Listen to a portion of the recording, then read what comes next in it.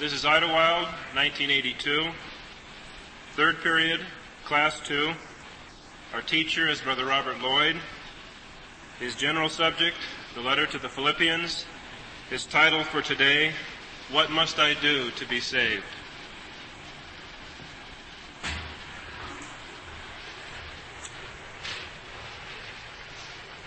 Good morning, brothers and sisters. You've all done your homework, I trust? Good. Well, then we're ready to recite. And of course, as you know, in Jewish schools, everybody recites together. So we'll all begin. Trust.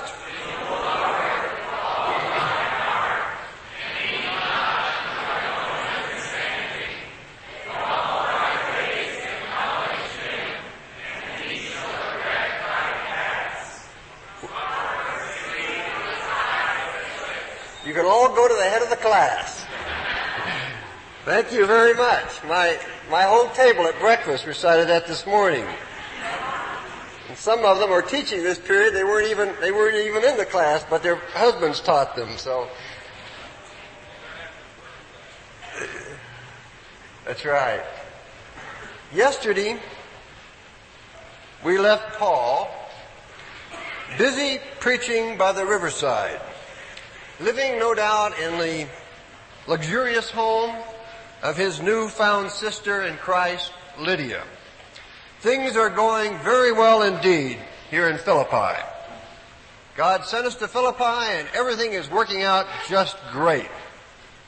Well, there is one little problem. Always in life there are little problems, aren't there? You see, there's this crazy girl, and she keeps following Paul and his company, and she keeps crying out, "These men are servants of the Most High God, which show unto us the way of salvation." She just keeps on doing that. We know that Paul must have gently tried to shut her up, but you can't shut up crazy people. If you look in the margin of your Acts chapter 16 and verse 16, you'll see that this young girl, a certain damsel, was possessed with a spirit of Python. In Greek mythology, the word Python refers to a serpent or a dragon that dwelt in the region of Pytho, north of the Gulf of Corinth. It was believed that this dragon used to guard the oracle of Delphi. He was, however, slain by the god Apollo. Now, this is all Greek mythology. But by an easy transition, this word Python began to be applied to divination or fortune-telling, so that a spirit of Python indicated a spirit of divination, a spirit of fortune-telling. This poor demon-possessed girl was regarded by the superstitious people of Philippi as being able to predict the future, and they were willing to pay her for her predictions. She was a Philippian Jean Dixon. Now it's understandable that Paul did not cherish the idea of this demon-possessed girl calling out to him, even though what she was telling the truth. What she said was absolutely right. These men are servants of the Most High God. They were. And they show unto us the way of salvation. And they were. But you see, Paul didn't want to be associated with this person who was a fortune teller. I mean, sometimes even people who don't have the truth do sometimes say the truth, but we don't want to be connected with them in any way, any more than light can be connected with darkness, or the servant of the Most High God with Beelzebub. And we told that she did this day after day after day. It says in your Bible, Authorized Version, that Paul was grieved, verse 18. Rotherham says that Paul was worn out. And the New English Bible says Paul could bear it no longer. Paul tried to be patient with her. Obviously, the only way he could truly help this girl was by curing her. And so finally, in desperation, he turns around and he says, "I command thee, in the name of Jesus Christ, come out of her." And she was healed. that same hour. How wonderful! Isn't this great news? This poor girl is no longer crazy. Of course, the people in Philippi didn't regard her as crazy. And you would think her owners, who probably knew the truth about her, would be so happy that this poor deranged girl is now a normal, healthy, regular girl again. But no, it's not like that at all. The tenderest place you can hit a person is in their pocketbook. These men had made a fortune off of this poor girl. They cared nothing for her personally. All they wanted to do was make profit from her. And so how dare Paul take away their good business? How dare Paul heal somebody for which they were exploiting to their own ends? But now they couldn't complain. They couldn't go to the authorities and say, this poor girl who was sick, Paul's made her well, do something to him. You can't do that. Oh, the cunningness of human nature. You ever notice when you want to do something, you have the reason you want to do it, and then you have the excuse. And the excuse is almost never the reason. And so they go to the authorities in verses 20 and 21, and they trump up a false charge against Paul. Let's compare what is recorded here concerning Paul with what is recorded concerning our Lord Jesus Christ. Verse 20 and 21. These men, being Jews, do exceedingly trouble our city, and it's a Roman colony. And these Jews, they teach customs which are not lawful for us to receive, neither to observe, because we're Romans. Now you see, that was a complete lie. Paul had not said a thing that would cause them to disobey the laws of Rome. But you see, this was a very inflammatory statement to make to people in Philippi. Now just compare that to what is said about Jesus in Luke 23 and 2.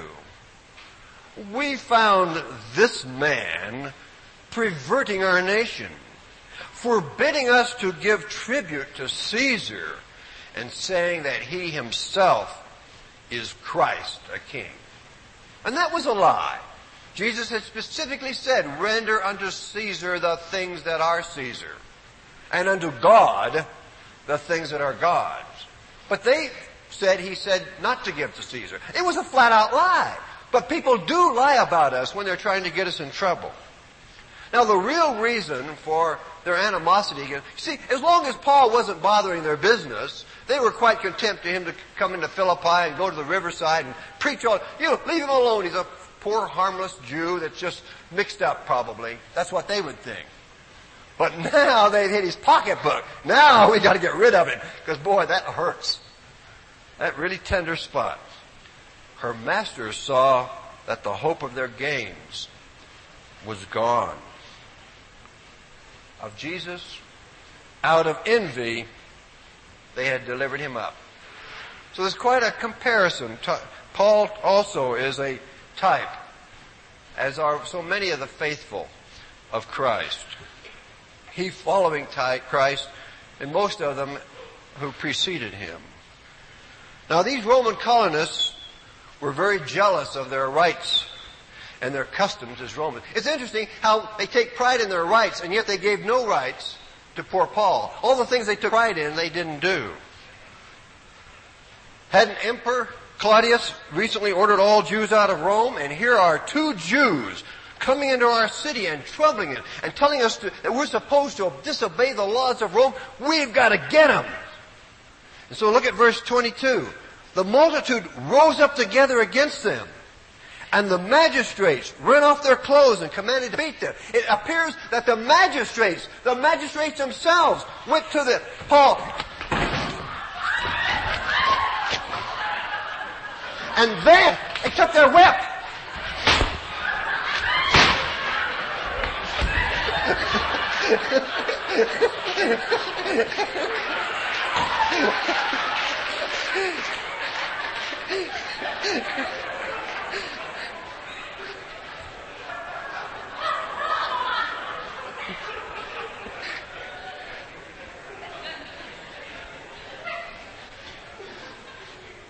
You can see how excited they were.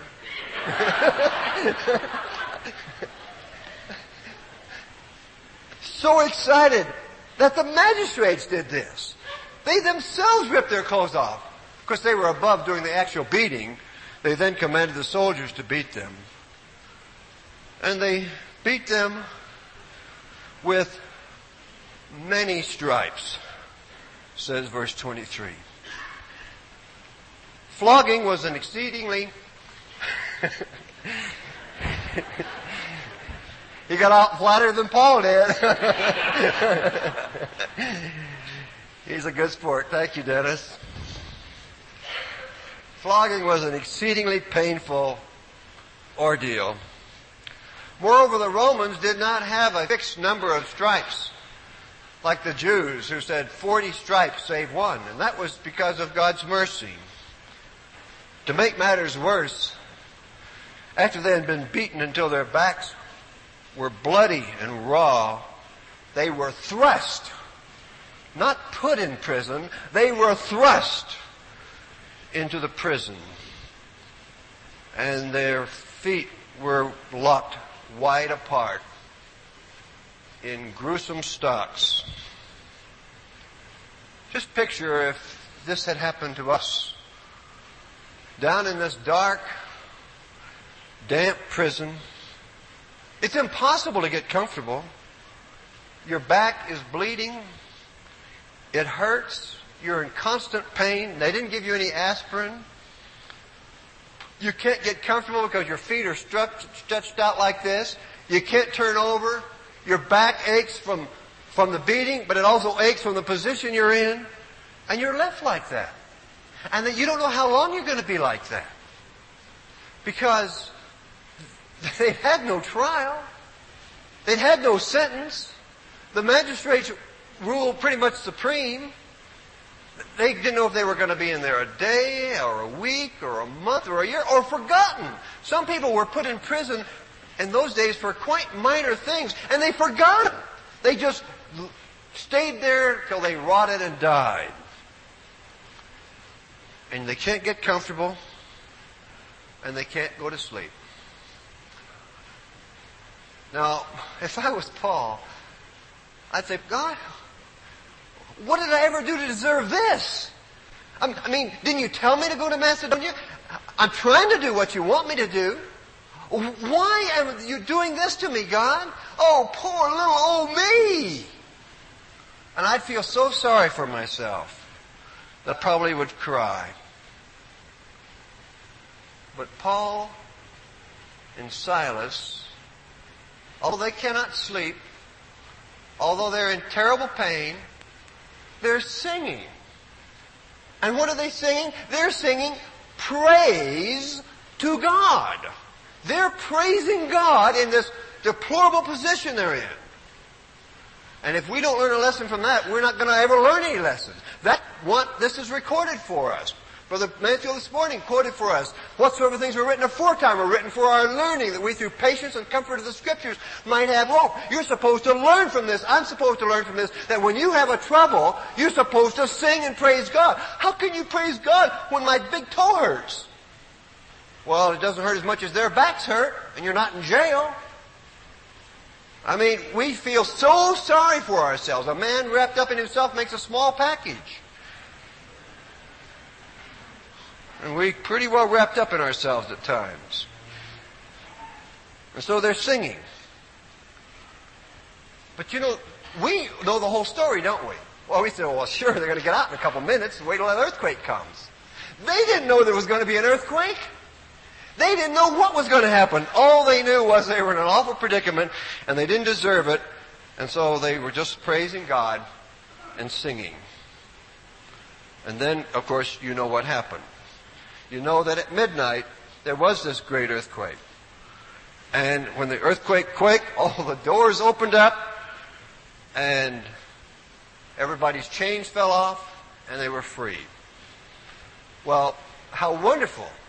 The best thing to do is get out of there right now before the jailer comes out. Sneak out and run for your life, right? No, Paul didn't do that, did he? He doesn't do what's natural. It isn't natural to sing and praise God when you're hurting. It isn't natural to stay in prison when the door's open. And God opened the doors. They could have said, well, after all, God opened the doors. It would be stupid to sit in here with the doors open. God wants us to run out. I mean, we can always talk ourselves into doing what we want to do, can't we? So the jailer, asleep in the house, he wakes up too. Earthquakes wake us up, don't they? We live in California know. Now, he can't see much, but as he comes into the courtyard of the jail, he can see in the semi-darkness that all the doors are open. And so he knows what happens when doors of prisons open and people run out, normally. But Paul and Silas are not normal prisoners. So he says, well, the only thing to do is to kill myself. If you turn to Acts chapter 12 and verse 19, you'll see why. This is an instance when Peter is in jail. And he's hopelessly incarcerated. There's no way he's going to be able to get out. He's bound between two soldiers, bound with two chains.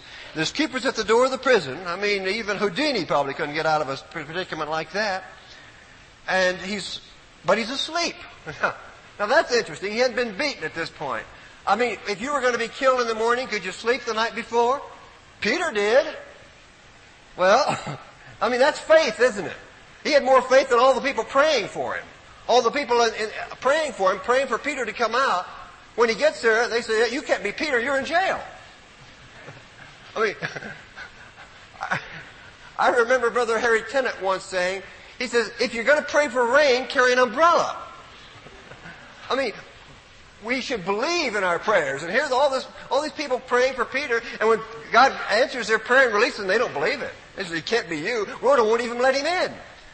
But at any rate, he gets out of prison, as you know. Well, in the morning when they go to get Peter, he's not there. Verse 18 of chapter 12. Now, as soon as it was day, there was no small stir among the soldiers. What became of Peter? No, you could tell why there was no small stir. They were in the same predicament that the Philippian jailer's in. And so Herod says, okay, bring me Peter. Oh, we can't, he's gone. Well, you're fired. No, you're not fired. You're dead. And when Herod had sought for him and found him not, he examined the keepers. Now, that doesn't mean that he gave him an examination. He says, now I'm going to ask you some questions. I'm going to cross-examine you. Just what happened last night? No, they beat him. And so it's better to die at your own hands quickly than to be beaten and then end up dead anyway. You can see how fast Dennis ran. So these fellas, he examined the keepers and then he killed them. That's what happened in jails in those days if the prisoners got away. So the Philippian jailer knew this. So the only thing to do is to kill himself. Because he was going to be dead anyway, and at least he'd save the beatings he was going to get beforehand. Now just pretend again that we're Paul and we're Silas. First of all, we've been beaten, and whether the jailer did any of the beating, we don't know, but the jailer in the city could have been the same one that administered the beating. Or it could have been some of his employees. It's not said. But he was the one who thrust them into the prison, and he's the one that locked their feet in the stock. He wasn't gentle. He said, well, now, Paul, I know you're an old man. Incidentally, Brother Mansfield, when we were discussing this yesterday at our coffee clutch, has figured out that Paul was between 45 and 48. And I think he's right on, take 20 years one way or the other.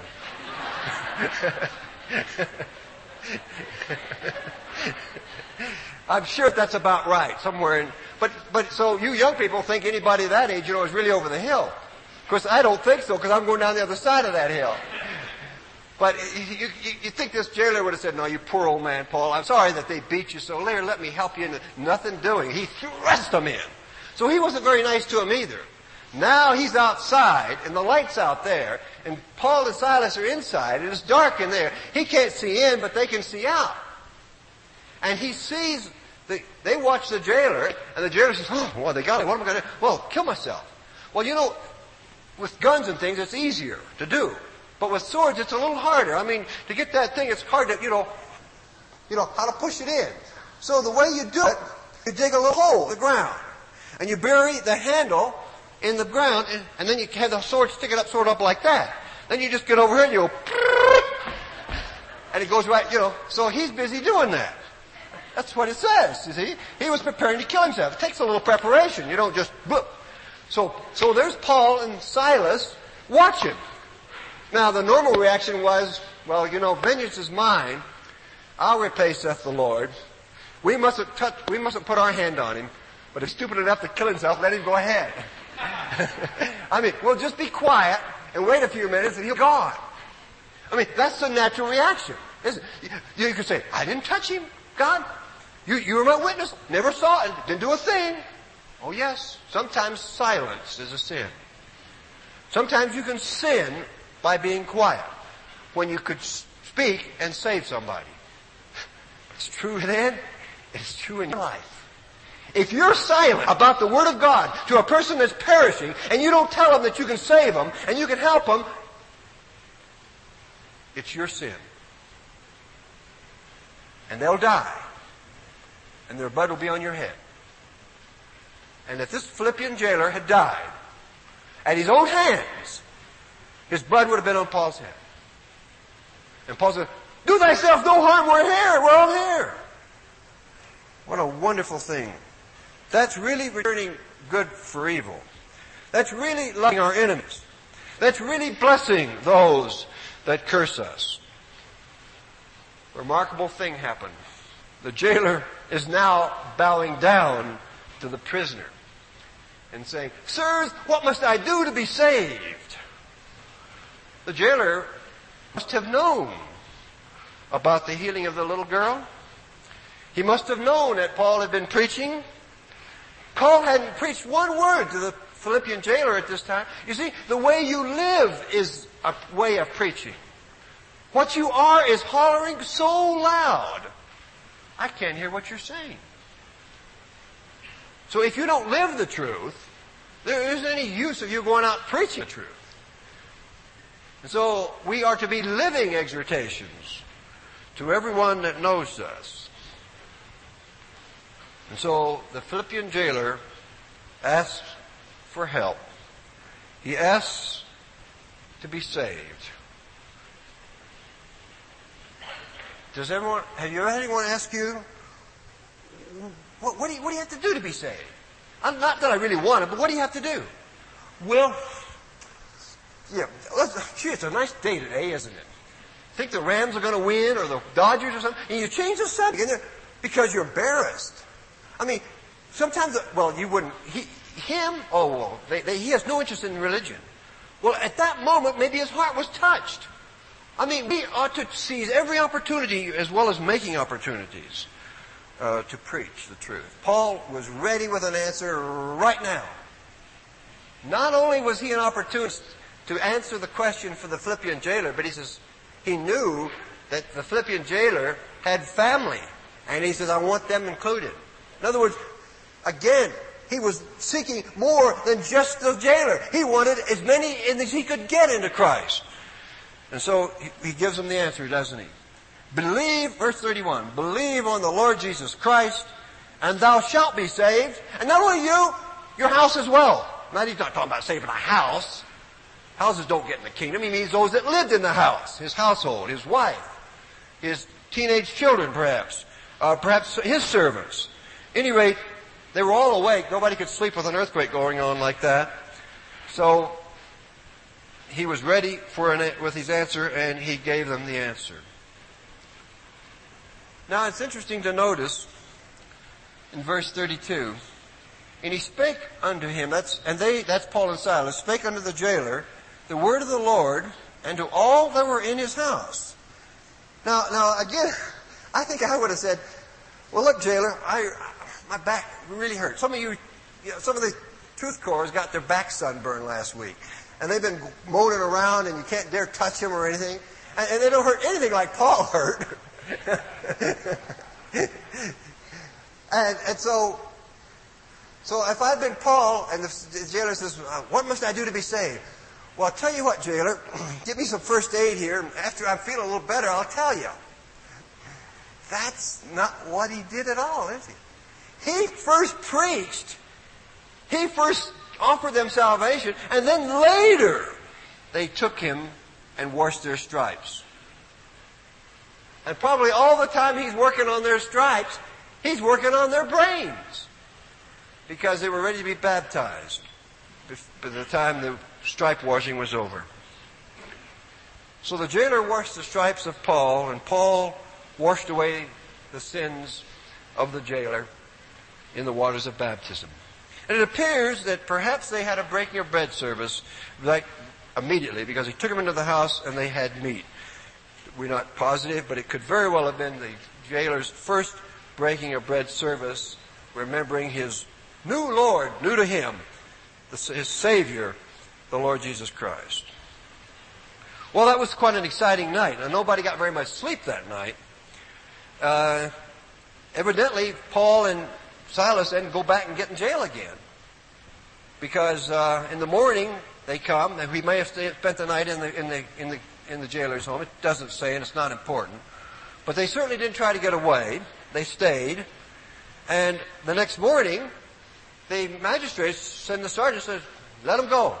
Now, why did they do that? Well, that earthquake wasn't just on the side of the jail. That earthquake was all over Philippi. Everybody in Philippi had been shaking that night. And most everybody in Philippi knew about what had happened the day before, because this was big talk. What, did you hear what happened in the town square of Philippi yesterday? Wowee, and they would tell the whole story. I mean, the gossip would go through the town, even though they didn't have telephones in those days. I mean, they still had fast means of communications, like telling each other, which is what way most communications spread anyway. So, by the next morning, the magistrates wondered, I wonder if that earthquake was connected with those troublemakers we dealt with yesterday. The best thing to do is just send down, get rid of them. Tell them that they can go. Well, the jailer, he's overjoyed with this. He goes to them and he says, well, I've got good news for you. You're free. You're no longer my prisoners. You can go. I might have done what the jailer thought that Paul would do. I say, good, I'm getting out of here. But Paul didn't do that. Well, why didn't Paul do that? Always thinking of others. Always considerate of his brethren and sisters. Always putting them ahead of himself.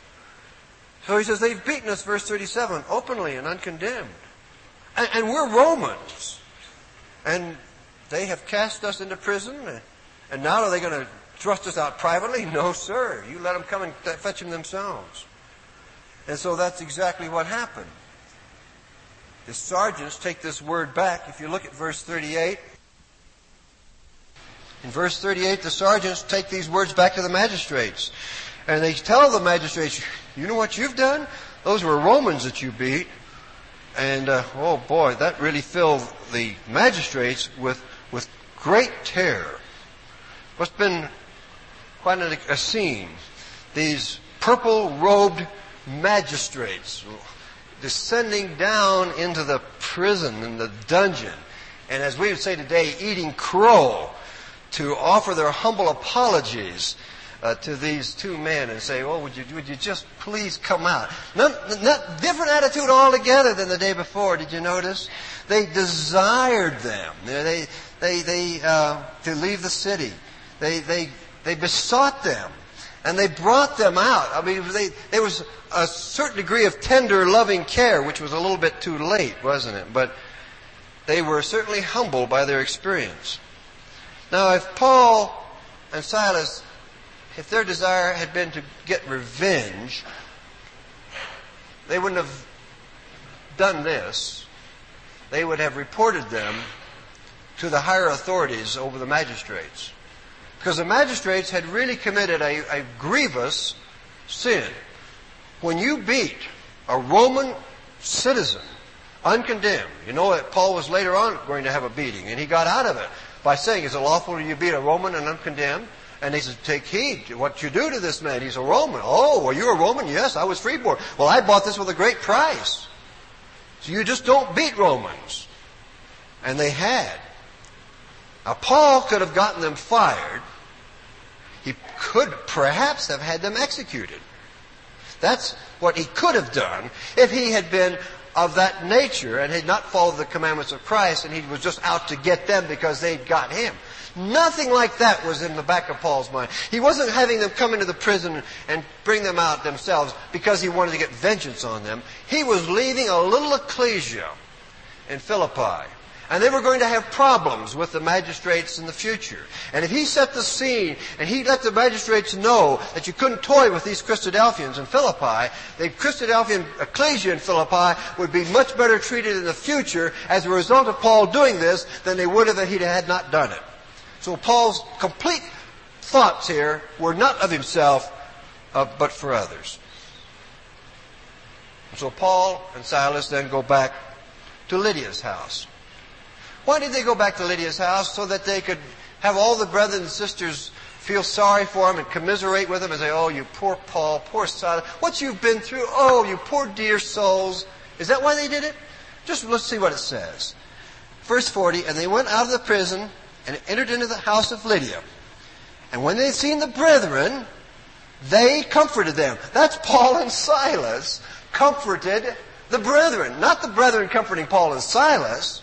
We have to make sure we know who the theys and thems are. And then Paul and Silas left. But Paul and Silas were in this beaten condition. The stripes were still there. They'd been washed, but you know, after you've cut yourself, you put alcohol on it, and you put some mercurochrome on it, but it's still there. And it's going to be there until nature heals it.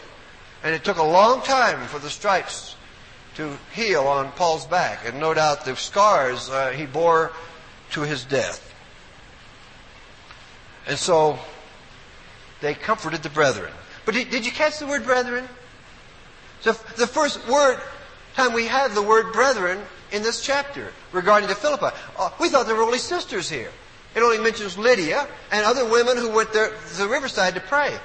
There are brethren in the city of Philippi. So Paul had made a great impact in this area. But what was their names? Well, they're not even mentioned here, are they? We don't know at this point any of the names of the brethren in Philippi. We will later on when we get to the book. But in every ecclesia, in every part of the world, there are brethren that are, so far as we are concerned, nameless. You and I don't know them. Now, we know the brethren here. And most of us who come from Southern California know the brethren in the ecclesias around here. But you don't know the brethren in Brother Wilfred Ali's ecclesia, nor Brother Percy Mansfield ecclesia. And there are brethren in those ecclesias whose names are completely foreign to you. You have never heard the name pronounced. They are not exhorters, they are not speakers, they are lecturers, they don't travel as these brethren have come over to help us, but they are brethren. And many of them, their names are written in the book of life. And that's true of us, because you see, God's not called many mighty, mighty noble, mighty famous, many bright people. He's called simple folk. As we heard this morning about lambs. And the lamb is the most stupid animal almost there is, isn't it? And the goat can run circles around a lamb. Mentally. If you have sheep and goats, you know that goats are 10 times smarter than sheep. And yet when Christ is going to separate the sheep from the goats, which side do you want to be on? Do you want to be a bright goat or a dumb sheep? Do you want to be a follower of Christ or somebody so puffed up with your own intelligence and your own way and your own bullheadedness? I guess it's not bullheadedness when it's a goat, is it? It's goatheadedness. That you won't do what God wants. But you see, there's lots of brethren like those that he comforted here. If you just turn over to chapter 21, you find that when Paul gets to Jerusalem, he stays with an old brother, Nason. Brother Nason was from Cyprus. But we don't know anything about him except that one spot. Dear old brother Nason. What a lovely brother he was. He took Paul in and kept him in his home. He had a spare bed. What did he do? We talked about it yesterday. He was hospitable. Every example you have of people on the right side at the judgment seat are people who They weren't those that knew everything. They weren't the great speakers, the mighty orators. It's how did you treat one another? I was sick, and you came to see me. I was in prison. I was naked. I was hungry. You took care of me. That's the way you serve Jesus. That's what lambs do. Oh, goats are much more clever. Watch a goat scamper up to the top of a mountain and sit on a little hill and look and go, "Batch!" You know, look how clever I am. And a little sheep down there says, "Boy, you sure are smart. I can't do that." But the sheep's going to be in the kingdom, and the goat isn't. We need to not ever let what we know puff us up so that we get goatish instead of lambish. In other words, knowledge, Paul says, puffeth up. Love edified. Love makes us humble. And I don't care how much you know, says Paul. I don't care if you have the gift of prophecy and you understand all things. If you don't have love, it doesn't matter. Paul was a mighty expositor of the Scriptures, but he was still a sheep. He still cared. We've had 2 classes this morning about shepherds. And every one of us are shepherds, and we're going to get to it in just a minute, if I don't get ahead of my notes. But you go to any ecclesia, almost any place in the world. We have brethren here from New Zealand, Australia, England. You're going to find in their home ecclesias and other ecclesias in their country lovely Brother Nasons. We have a multitude of Brother Nasons at this Bible school.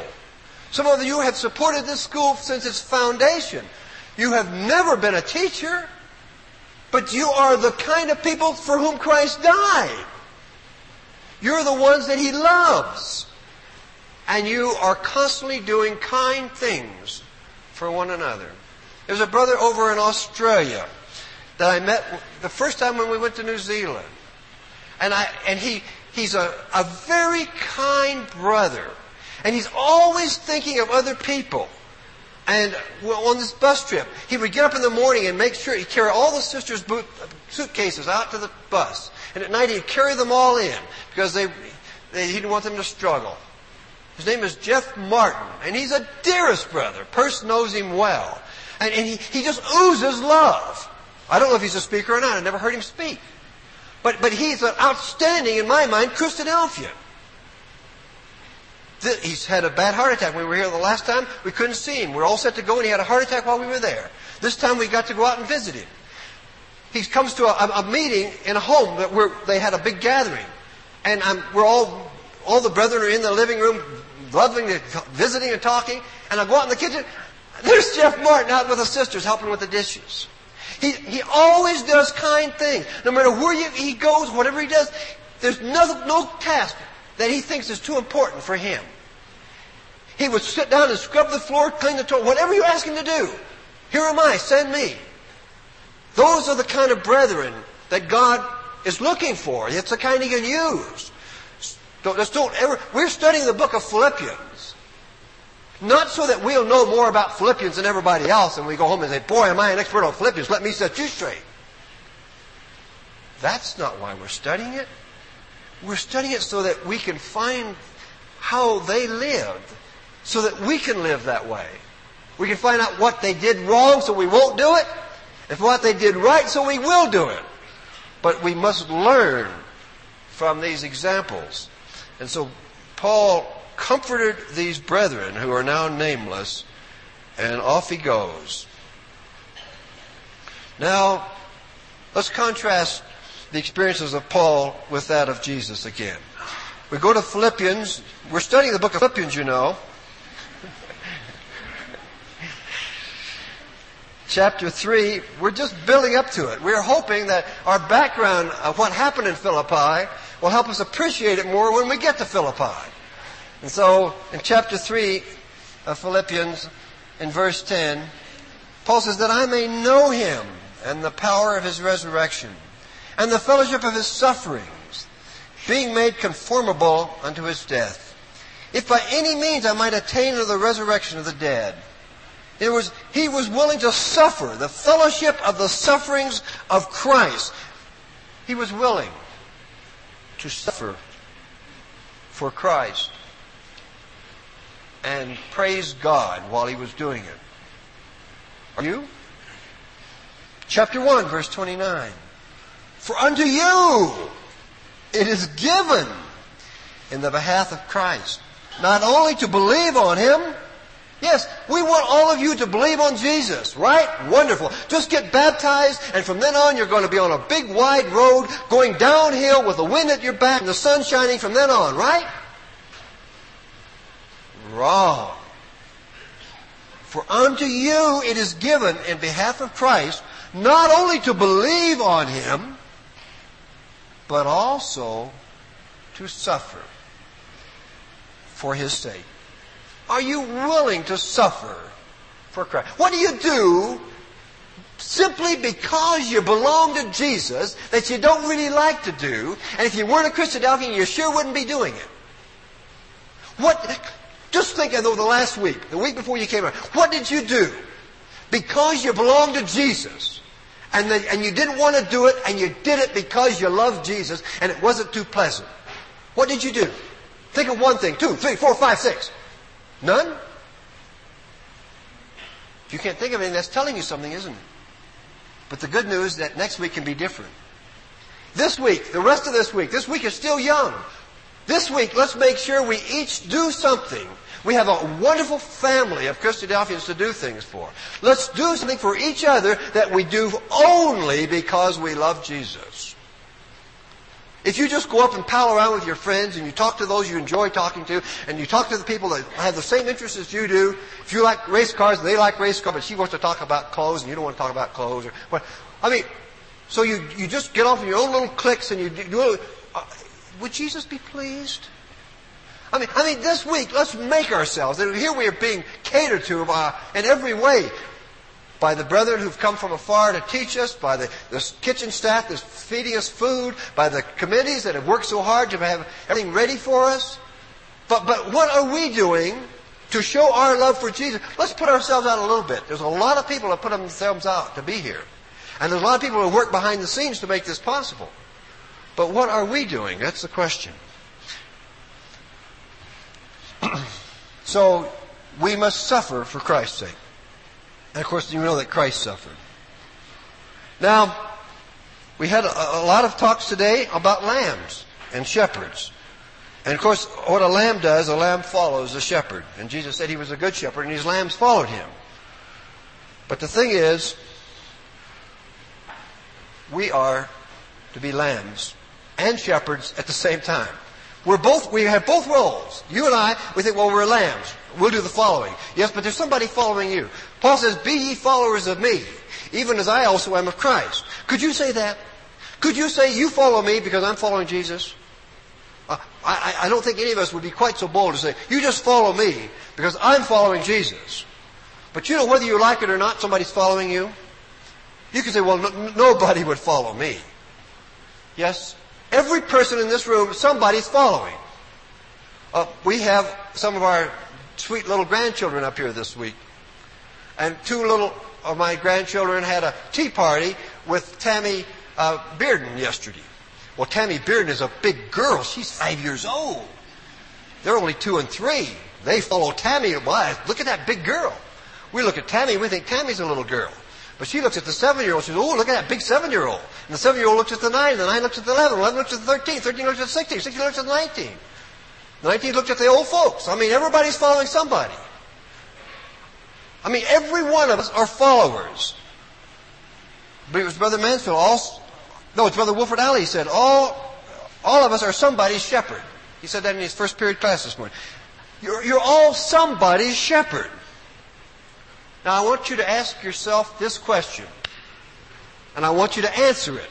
But only to yourself. It's none of my business what your answer is. If somebody right now is following you, are you leading them toward Christ or away? Somebody is following you. Which way are you leading them? That's a sobering question. Now, the problem is that most people are interested in what they want to do when they want to do it. it's ever been thus, he said to the Philippians, all seek their own, not the things which are Jesus Christ. Just think of those people in Philippi and what they thought was important. It wasn't important. They thought it was important, but it wasn't important. They were seeking their own. And what you and I are doing that we think is so important, it takes up so much of our time, it isn't important in the final reckoning of things. Most of the things we do are not important. Only what we do for Christ is important. Somebody's following you. Where are you taking them? I'm so glad you didn't follow me this morning.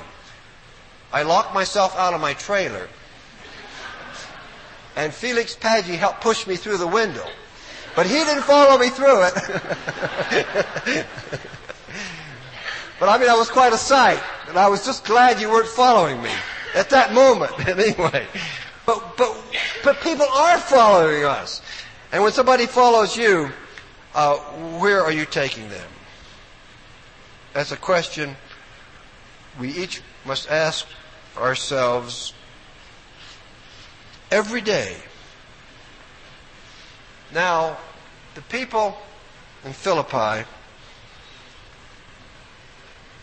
the magistrates, were scared stiff as a result of what they'd done to Paul. And we're told concerning Jesus that they shall look on him whom they have pierced, and they shall mourn for him, and shall be in bitterness for him, as one that is in bitterness for his firstborn. What is going to be your reaction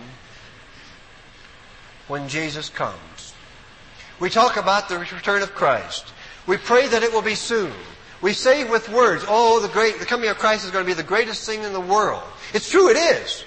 It's going to be the most wonderful thing that has ever happened to this earth. But the question, what is it going to do for you? And being selfish, we each need to ask that question and answer it for ourselves. Because you see, the coming of Christ may be the most awful thing that has ever happened to you since you've been born. Or the best thing that has ever happened to you. And you're deciding, and I'm deciding right now which it's going to be. He's not deciding. He's already called you. You can't come here. There's not a person in this room that hasn't been called. You may not all be you may not all be baptized. You may not have all accepted the call. But everyone in this room has been called. Just like when a mother calls her children. Sometimes they obey and they come, and sometimes they don't. He died for you. God has called you. No man can come to me except the Father which hath sent me call him.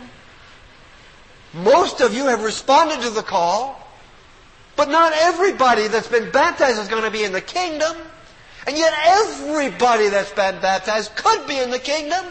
And those that aren't, it's not going to be God's fault. It's not going to be Jesus' fault. It's not going to be Paul's fault. It's going to be our own. Because we didn't follow Jesus. We didn't follow Paul. We can blame it on, I followed him. Paul says that we shouldn't compare ourselves to one another. He says, if you do that, you're not wise. And the reason is you can always find somebody worse than you. And you say, I know I'm not a very good Christian alpha, but I'm not so bad compared to him. You can always find somebody worse than you. And you can always find somebody better than you. And the one can give you comfort, and the other can make you feel, I can never speak like him, or I can never play the piano like her, or I can never do this like this one. So why try? So I'm going to leave you with a D and 4 B's. Can you have a brain, and I'm trying to get thoughts to stay. But sometimes when we talk, it comes in here and it doesn't catch on anything, and it goes right out the other side. So if you can just have a hook in the middle so that some of the thoughts stop on the way through. Can you remember a D and 4 B's? Can you just remember the letter D and 4 B's? This is what it means. Doing your best is better than being the best. You do your best. You don't worry about anybody else and how else they can do it. You do your best. That's better than being the best. No matter who you are, where you go, you're going to find somebody that does what you do better than you can do it. It's in sports, in music, whatever you do. There's always somebody, well, let him do it. Let her do it. I mean, Isaiah could have said, God says, who shall go for us? Isaiah could have said, oh, Lord, here am I. Send him. So you do your best. Don't worry about what the other person is doing. Don't compare yourself to one another, Paul said. You do your best. God never asks you to do more than your own best. And all our are different. And we're not created equal at all. In no way are we created equal. Only in that we all have 24 hours a day to serve the Lord. Nobody has more, nobody has less. But in no other way are we equal. But God doesn't ask you to be equal to somebody else. He asks you to do your best for Him. So doing your best is far better than being the best. So don't ever turn down God's request for you to serve Him. The brothers and sisters up here ask you to do something. Don't refuse it because, somebody else can do it better. If you've been asked to serve, do it. Do your best. Do it with your might, we looked at yesterday. This is an all-out thing. And there's nobody in this room that's going to be kept out of the kingdom because they weren't good enough to get in the kingdom. It was because they didn't try enough, that's why.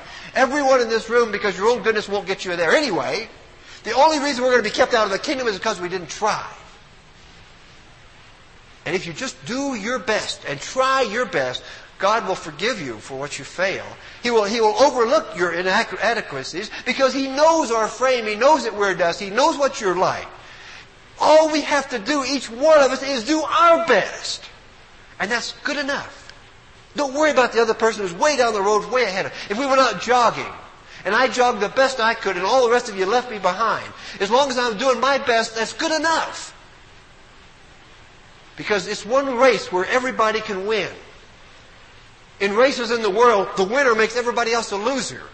In the race for eternal life, we can all be winners. There doesn't have to be a single loser in the whole lot. So let's don't seek our own things. Let's seek the things of Jesus Christ. Let's follow Paul. Because Paul followed Jesus. And just remember, brothers and sisters, somebody